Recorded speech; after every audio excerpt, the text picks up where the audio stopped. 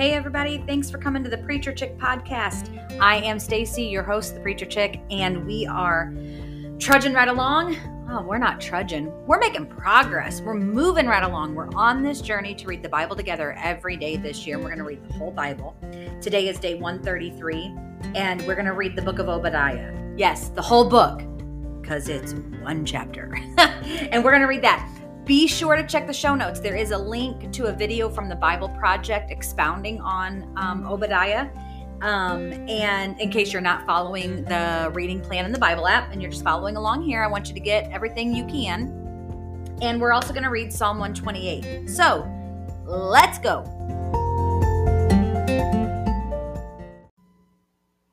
The vision of Obadiah. This is what the Lord God has said about Edom. We have heard a message from the Lord. An envoy has been sent among the nations. Rise up and let us go to war against her. Look, I will make you insignificant among the nations. You will be deeply despised. Your arrogant heart has deceived you, you who live in the clefts of the rock. In your home on the heights, who say to yourself, who can bring me down to the ground? Though you seem to soar like an eagle and make your nest among the stars, even from there I will bring you down. This is the Lord's declaration. If thieves came to you, if marauders by night, how ravaged you would be. Wouldn't they steal only what they wanted? If grape pickers came to you, wouldn't they leave some grapes? How Esau will be pillaged, his hidden treasure searched out. Everyone who has a treaty with you will drive you to the border. Everyone at peace with you will deceive and conquer you. Those who eat your bread will set a trap for you.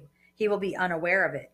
In that day, this is the Lord's declaration, will I not eliminate the wise ones of Edom and those who understand from the hill country of Esau?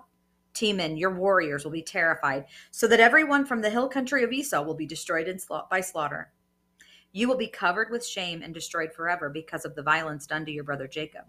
On the day you stood aloof, on the day strangers captured his wealth, while foreigners entered the city gate and cast lots for Jerusalem, you were just like one of them. Do not gloat over your brother in the day of his calamity. Do not rejoice over the people of Judah in the day of their destruction. Do not boastfully mock in the day of distress. Do not enter my people's city gate in the day of their disaster. Yes, you do not gloat over their misery in the day of their disaster, and do not appropriate their possessions in the day of their disaster. Do not stand at the crossroads to cut off their fugitives, and do not hand over their survivors in the day of distress. For the day of the Lord is near against all the nations. As you have done, it will be done to you. What you deserve will return on your own head. As you have drunk on my holy mountain, so all the nations will drink continually. They will drink and gulp down and be as though they had never been. But there will be a deliverance on Mount Zion, and it will be holy. The house of Jacob will dispossess those who dispossessed them. Then the house of Jacob will be a blazing fire, and the house of Joseph a burning flame, but the house of Esau will be stubble.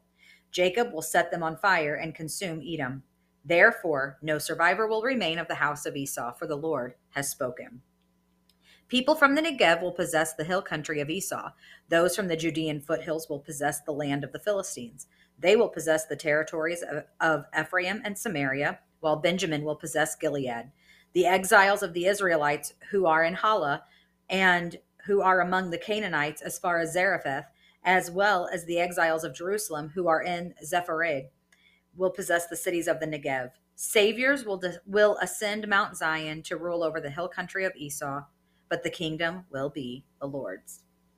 Friends, I'm going to be extremely not holy in this moment because I'm really proud of myself that I made it past the exiles of the Israelites who are in Hala, because all I wanted to go was Hala. And that's really not necessarily the most holy thing to do when you're reading the Bible, is it? I mean, I guess it's not really wrong, but Hala. Anyway. Obadiah. That's it. It's this vision. It's judgment. It's the shortest book in the Old Testament. Not even completely clear on when it was written. But there you have it. There you have it. And it's a harsh judgment, right? Now let's read Psalm 128. How happy is everyone who fears the Lord, who walks in his ways. You will surely eat what your hands have worked for. You will be happy, and it will go well for you. Your wife will be like a fruitful vine within your house, your children like young olive trees around your table. In this very way, the man who fears the Lord will be blessed. May the Lord bless you from Zion, so that you will see the prosperity of Jerusalem all the days of your life, and will see your children's children. Peace be with Israel. That's it for today, friends. Short and sweet, and another book completed.